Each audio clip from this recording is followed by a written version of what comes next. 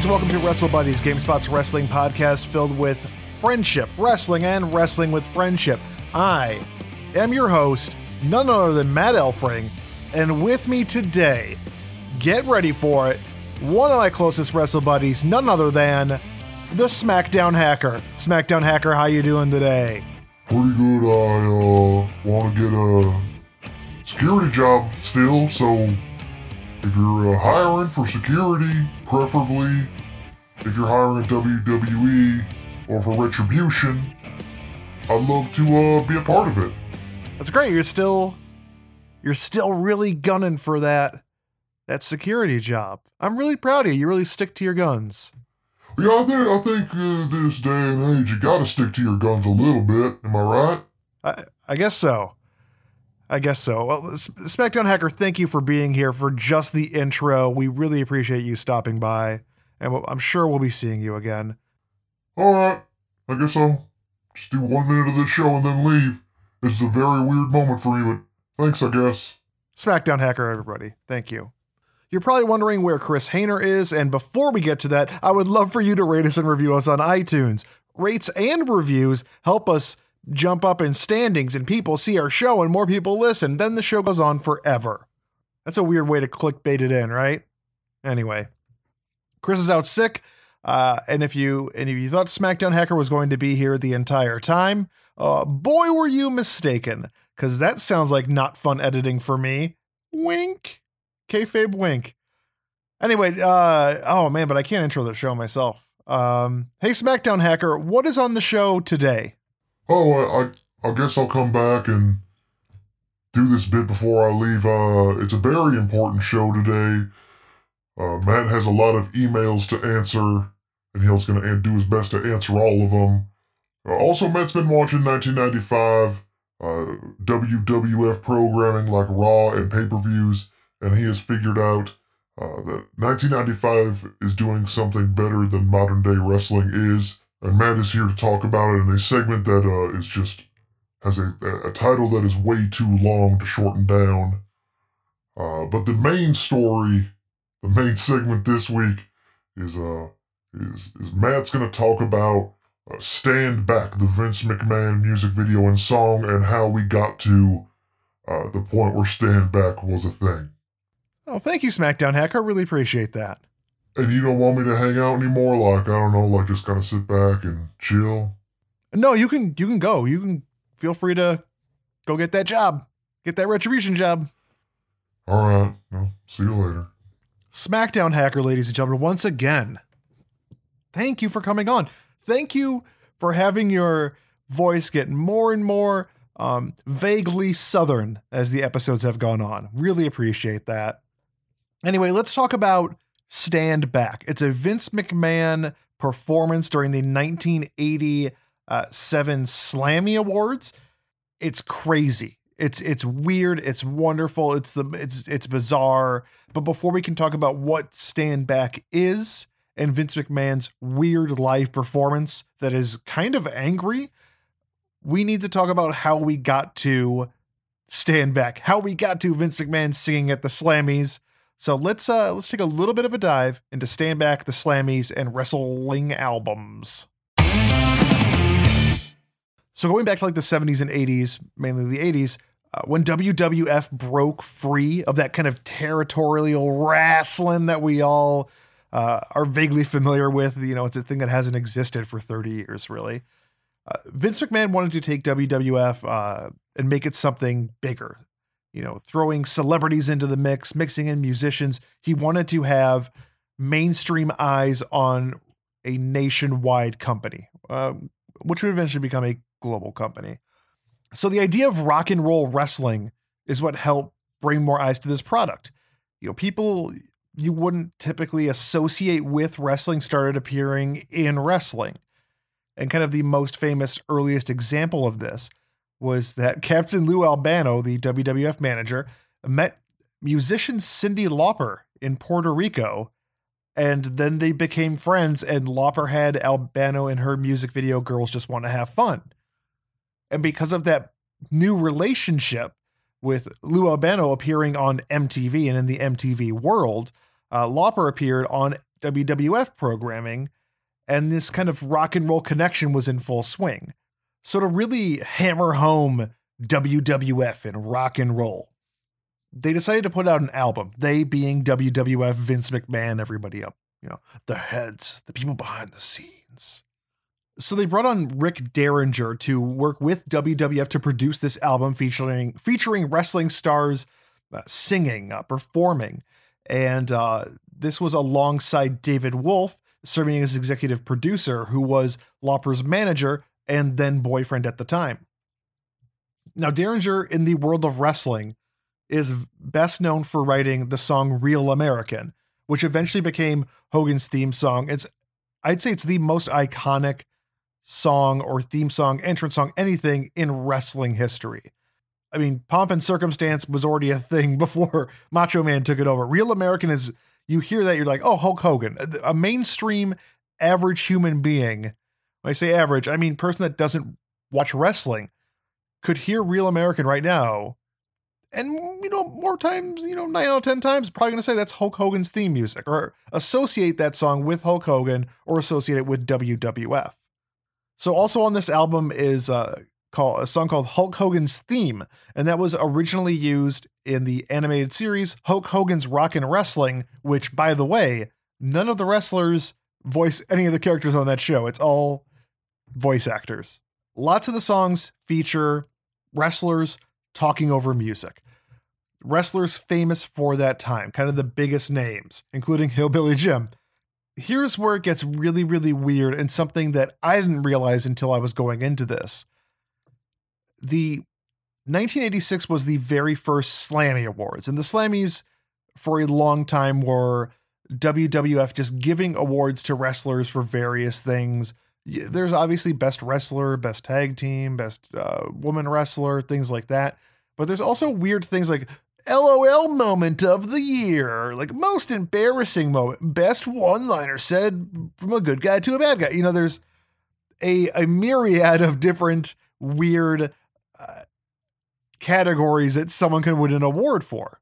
So the thing about the Slammys was it was literally created for the sole purpose to commemorate the release of this album called the Wrestling Album.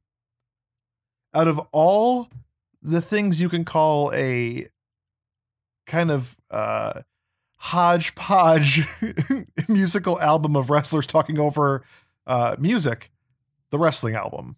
So the track listing on this is there's the first song by just a bunch of wrestlers called Land of a Thousand Dances, which is a cover, and it's a very bad song.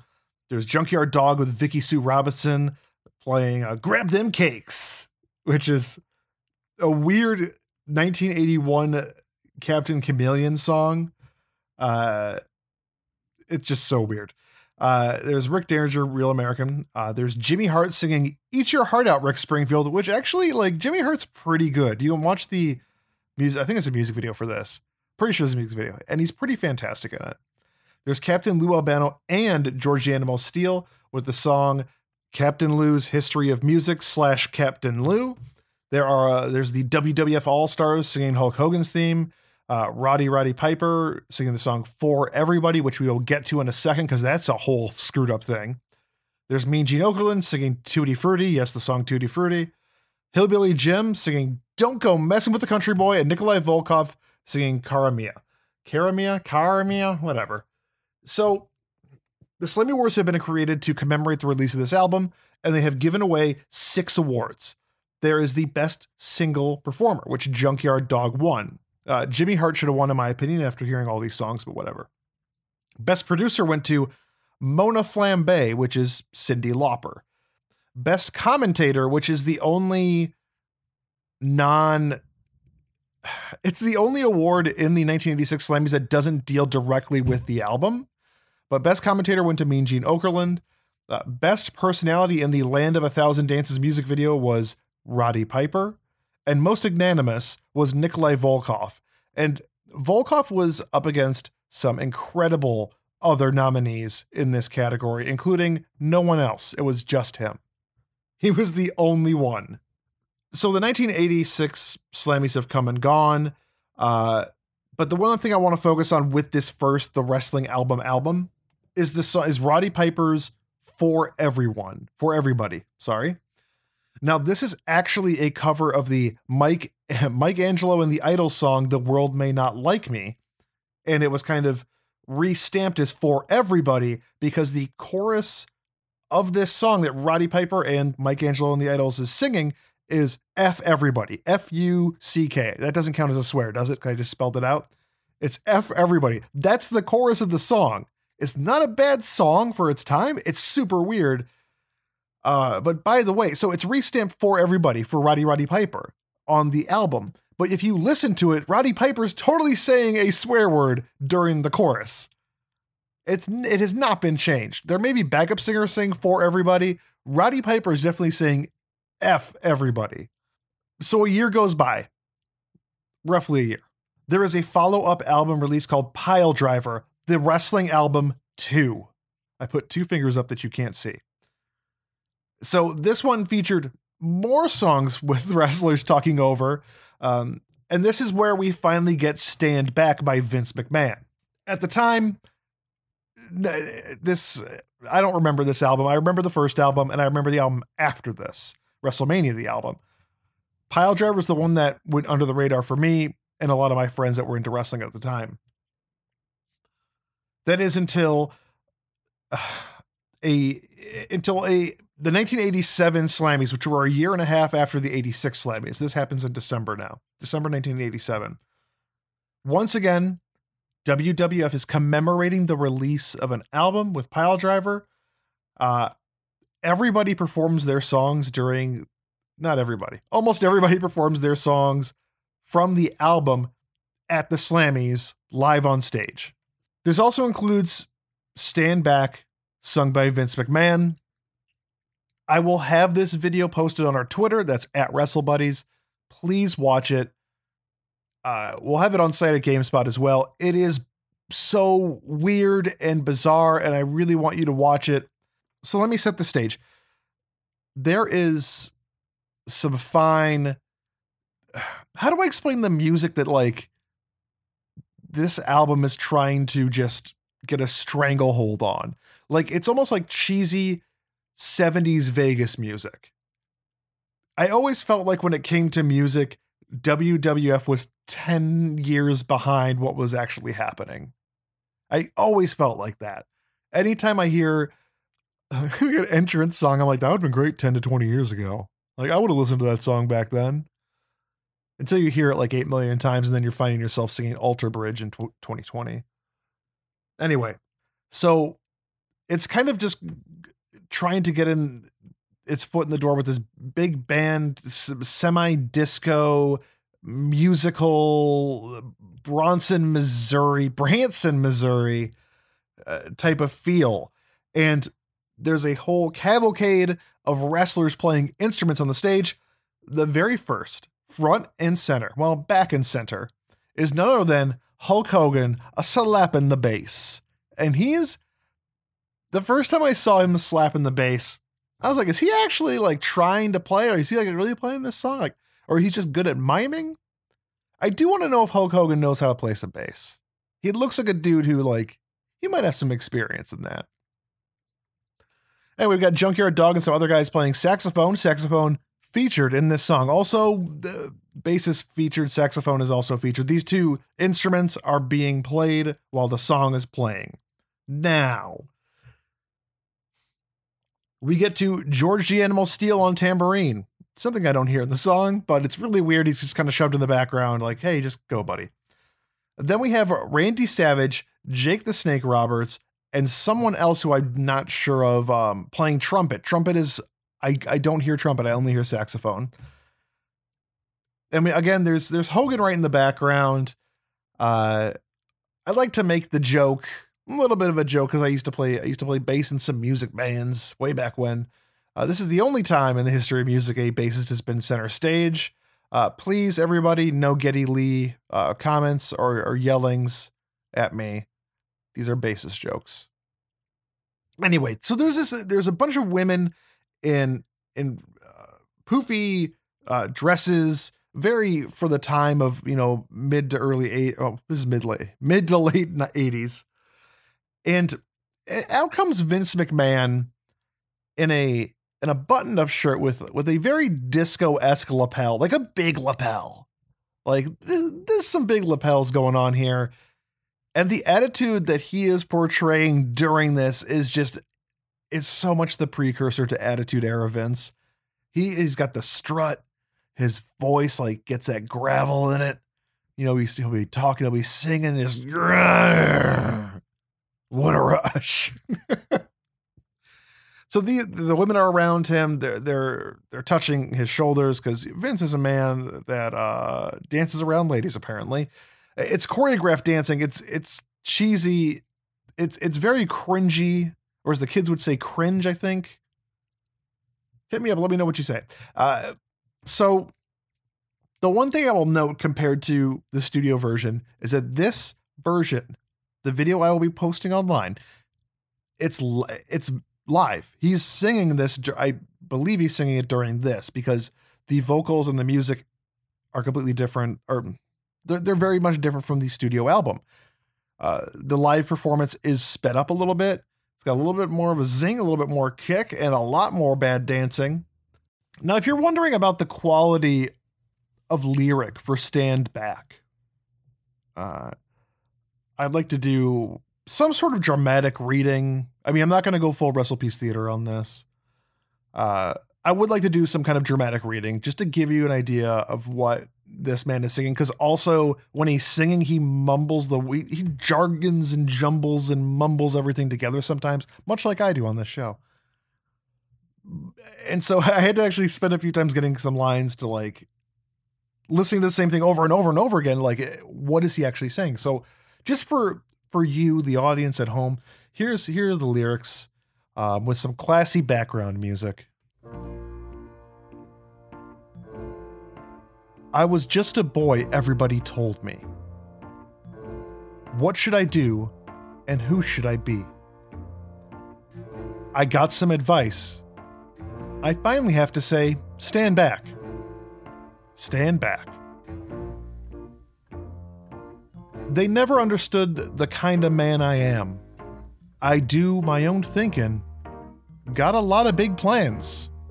Stand back. Stand back. For all of you who want to bring me down, I have news. Stand in my way. I promise you'll lose. Stand back. Stand back. I will never ever be just an ordinary guy. I will always push harder, reaching for the sky. Stand back. Stand back. That's a fact. I am running wild, headed for the top, never slowing down, never gonna stop. Along the way, you're gonna see a lot of men drop. Baby, watch them drop. Baby, baby, baby. Stand back. And then there's a 1-minute outro. Kind of weird. Kind of a weird lyric song. There's a lyrical content is bizarre to me. It is, I don't like, did Vince write this or did he do this with Derringer, or it's mostly about like, I'm going to be the best at everything. Get out of my way or I will crush you, which to me, when you hear stories about Vince on or think about his character on TV, this doesn't seem too out of place. When you look at, I'm going to watch the guys drop. I'm a man running wild, headed for the top. You were already at the top at that point, though. Never slowing down, never going to stop. That's true. I mean, you are, like 80 something still running gorilla. Along the way, you're going to see a lot of men drop. Baby, watch it. That's so weird. That is such a weird lyric. Along the way, you're going to see a lot of men drop. And I mean that like like he's just going to step on the backs of people to get where he's going, which, if I'm reading that correctly as it was intended, like, screw you, I'm in it for myself. I do not care about the people I hurt along the way. I got some problems with that. Baby, watch him drop. Baby, baby, baby, baby, baby, baby, baby. Anyway. So after this, as mentioned, WWF did release some albums throughout the years. There was metal. There was my favorite is WrestleMania the album, and it's mainly because Big Boss Man's theme is on. Big Boss Man's theme is on there. Bret Hart's never a good time to say goodbye. Tatanka Buffalo. I don't know the actual title of that one. That's a solid album. WrestleMania the album might be the best out of those. It's just such a weird moment in WWF's history when they were putting together these wrestling albums and really trying to get mainstream attention. And none of these albums did well. I mean, none of the singles from when I was researching this made any radio play at all. There was no radio play. But at the same time, why do you need radio play when you have a weekly television show or like 50 weekly television shows? At that time, I think it was like 2. It was like probably like Saturday Night Main Event and Superstars. I don't remember. It's a very weird place in the history of WWF, and it's not even one of the most memorable things Vince has done. It's not even the most infamous thing Vince has done on television. Think about that for a second. He did a Las Vegas, I'll go back to Branson, a Branson, Missouri, like stage show song talking about how he's going to crush people along his way to get to the top. That's not the weirdest thing he's done. This thing got pretty negative about Vince. I didn't mean to do that. Yeah.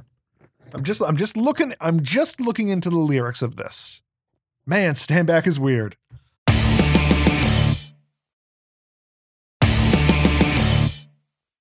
All right, as you guys know, I have been watching as much WWF programming from 1995 as I can.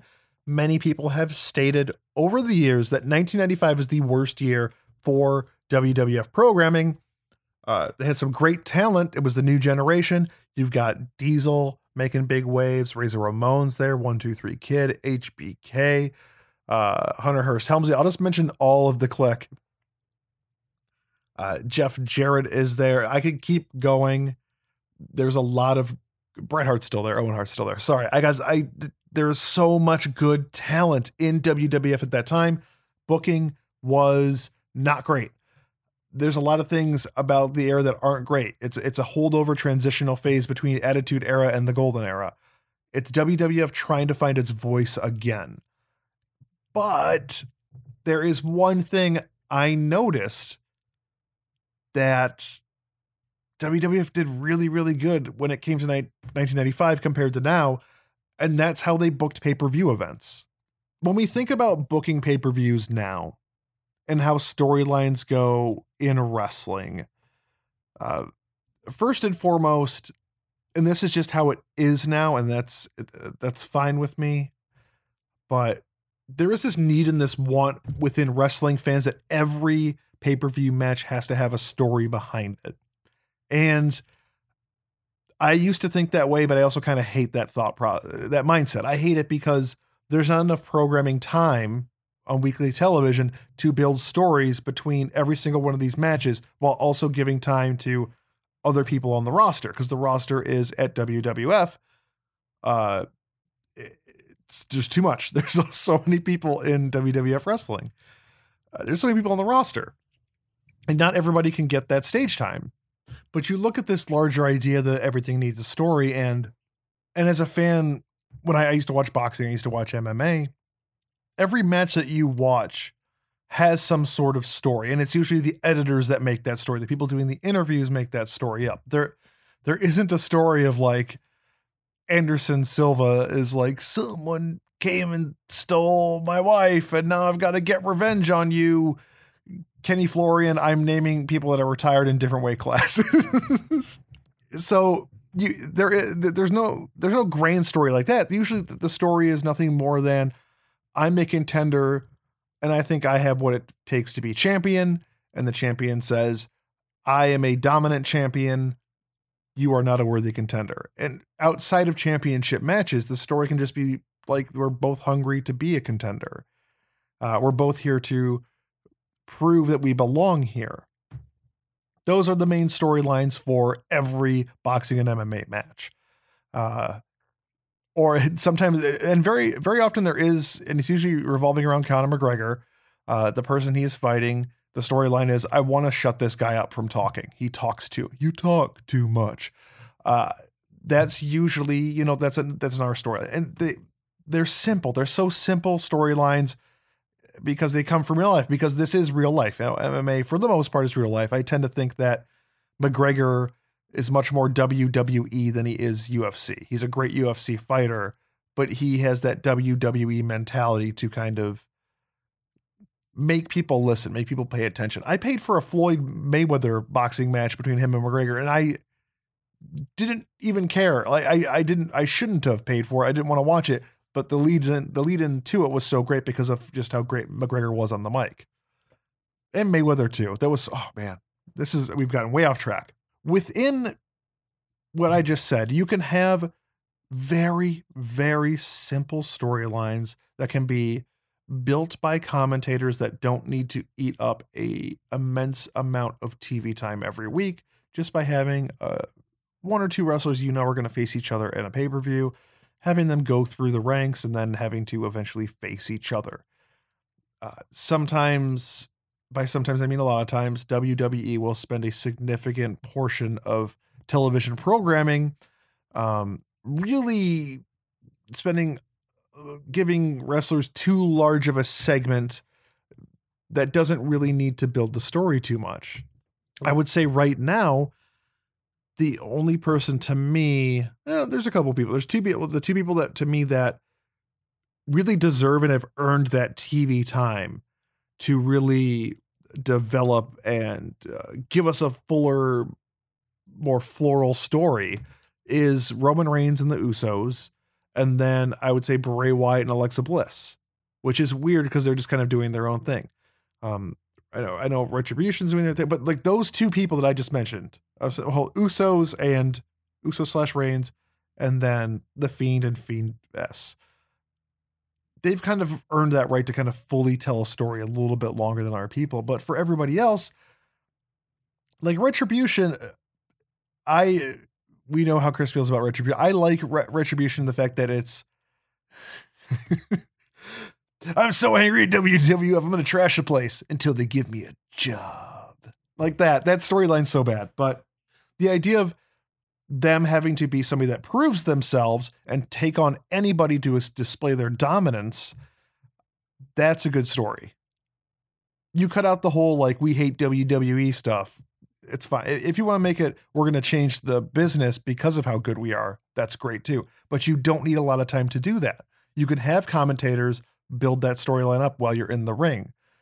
Actually, Hurt Business has really earned the time to do whatever they want story-wise. I know that this is just a Hurt Business fanboy show at this point, but MVP is great at talking. I love seeing what he's doing with these wrestlers who haven't found their place. I think is the best way to put it. They haven't found that they haven't found that section in WWE or that story in WWE where they thrive. And Hurt Business is kind of them thriving, which is great. But again, their whole storyline is we're proving to you we're the best. That's it. And they're kind of in the realm of like, we're changing the name of the game because of how great we are. That's all you need for stories. So you don't need to spend a lot of time. Not as much as I've spent talking about it. So then we see these wrestlers always face each other, either in singles or triple threats or tags. They are constantly fighting in the ring or outside of the ring until the pay-per-view when they get a singles match. There's there's not anticipation being built isn't a thing anymore. It feels like it's a lost art. We're getting to see the pay-per-view match, 3 weeks prior on Raw. So what makes me want to watch that pay-per-view match if we're getting that match 3 weeks prior, 2 weeks prior, 1 week prior? They're constantly in each other's faces. And here's something I'm going to say that is going to sound ridiculous. Bam Bam Bigelow versus Lawrence Taylor at WrestleMania, was it 1195? WrestleMania 95 was built up pretty dang well. It started with was this Royal Rumble? I can't remember anymore. I believe it was Royal Rumble. where there was a confrontation between Bam Bam Bigelow and Lawrence Taylor. From then on, Bam Bam Bigelow was then suspended for that. And then there was, via satellite, Bam Bam Bigelow kind of came in. He was supposed to apologize to Lawrence Taylor. And there was a lot of back and forth between them, but they didn't fight each other, unless I'm missing something that I've forgotten about. I have extensive notes from 1995, and I don't believe they ever faced each other. Again, I watched a lot of WWF from 95, so it's kind of hard. Everything blends together at some point. So you never get these guys actually fighting each other until WrestleMania. There's a lot of anticipation built for this match, and it was built very well. I think you have to do a lot of building with something like a sports star coming in, but regardless, it was great. At the same time, there was a lot of bad booking and building of matches, especially with Jerry Lawler and Bret Hart in the Kiss My Foot match, where the loser had to kiss someone's foot. And they spent weeks, Jerry Lawler spent weeks talking about his feet and how he hadn't bathed them. I think it was over 2 months, he hadn't washed his feet, and how it's going to be awful for Bret. And all I could think of was like, it's probably awful for you, dude. You haven't washed your feet like in weeks. That's going to smell bad in your house, in your shoes. You're ruining shoes, man. That snake ain't coming out. Anyway. And Jerry Lawler had rubber feet on the commentating table. He's like, these are my feet look like. Oh, they've got corns and bunions. I'm like, that's more than just a hygiene problem, man. You got some serious stuff going on. Get tested for gout. Your feet are wrong. So what WWF did well was kind of the build, the anticipation. We had Bertha Ray and Alundra Blaze had a quote unquote storyline between each other, which lasted over the course of like 6 months, and there was like 3 meetings between them. But it was kind of something you kept in the back of your mind, like, I can't wait for these two to face each other again, but we're not going to see it for months. You can't do that now with any superstar, man or woman, because people will forget about a wrestler 3 weeks later if they're not on TV. That's the other kind of issue. We do live in a society and culture now that's gimme, now. So I understand why WWE is trying to book quickly and not do long form stories. But another thing that WWF did very, very well within the booking and building of these storylines towards pay-per-views is putting everybody up against local talent. Now, back then, you could do that. You could put Savio Vega up against, Brooklyn Brawler. You could put Haikushi up against Matt Hardy. Well, this is a Matt Hardy that's like a 16-year-old boy Matt Hardy or 16-year-old Jeff Hardy boy. You can do that. You can do that enhancement talent.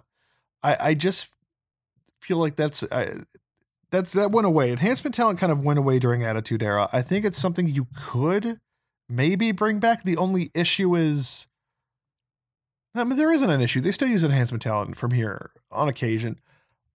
I think it's still something you can put on television a couple nights a week. I mean, you remember when, Nia Jax first came over, she was crushing enhancement talent. When Braun Strowman first went singles star, crushing enhancement talent. I believe the first person he beat was James Ellsworth. My memory serves correct. But you can kind of figure out a way to build characters by having them look extremely dominant against other people, and not just calling Dolph Ziggler a jobber like, every jerk on the internet is. You can find other ways to go about this by building up a wrestler, by making them look more powerful. So when they get to the story, when they get to that pay-per-view storyline, that pay-per-view match, you're wondering who's going to win, because WWF spent so much time making both of them look powerful. Because right now, booking up into a pay-per-view is, I'm assuming they're still doing the 50-50 booking. I haven't been really keeping track. And that's just like, you get a win, then I get a win. You get a win, then I get a win. It's a draw. Well, the pay-per-view is going to settle it. That's boring. You can do that. That's great to do on occasion. That can't be every time, every story. Wrestlers that are in a storyline together, if they're doing matches, need to be separate. They need to be separate, and they need to be built up to look stronger leading into that pay-per-view match. They just hit my thing. leading into that pay-per-view match. They both need to look like they could destroy the other person. So you're really kind of getting invested, like, oh man, who's going to win? Because they both look so great against enhancement talent George. But you get what I'm saying, I hope. That booking needs to elevate a superstar and not just make it look like it's going to be a constant draw. I will say, kind of going back to the original thesis of this, the hypothesis, sorry, I do believe 95 booking as a whole at that point in time does better than what WWE does now. I know again, this is a crazy statement. I know it's a little nuts to think that the worst year of WWF was booking in general better than now. But that's only because of the culture of wrestling back then and what you were allowed to do. I think you can take elements from back from 95 and apply them today. I think you can bring back enhancement talent in some way. I think you can get rid of 50-50 booking. I think it's very easy to keep wrestlers away from each other up until the pay-per-view. I think storylines can be super simplified to make room for other wrestlers. And I do think that not every pay-per-view match needs the most in-depth story of all time. Again, it can really be, I want to be a number one contender. You're not good enough to be number one contender. I am number one contender. That's a story. I got to prove to boss that I'm a good at the job. I don't know why that went like weird pizza restaurant owner. Matt Elfring, pizza restaurant owner. I'm a good at the Jabba. I'm good at Jabba the Hutt. Anyway, that's it.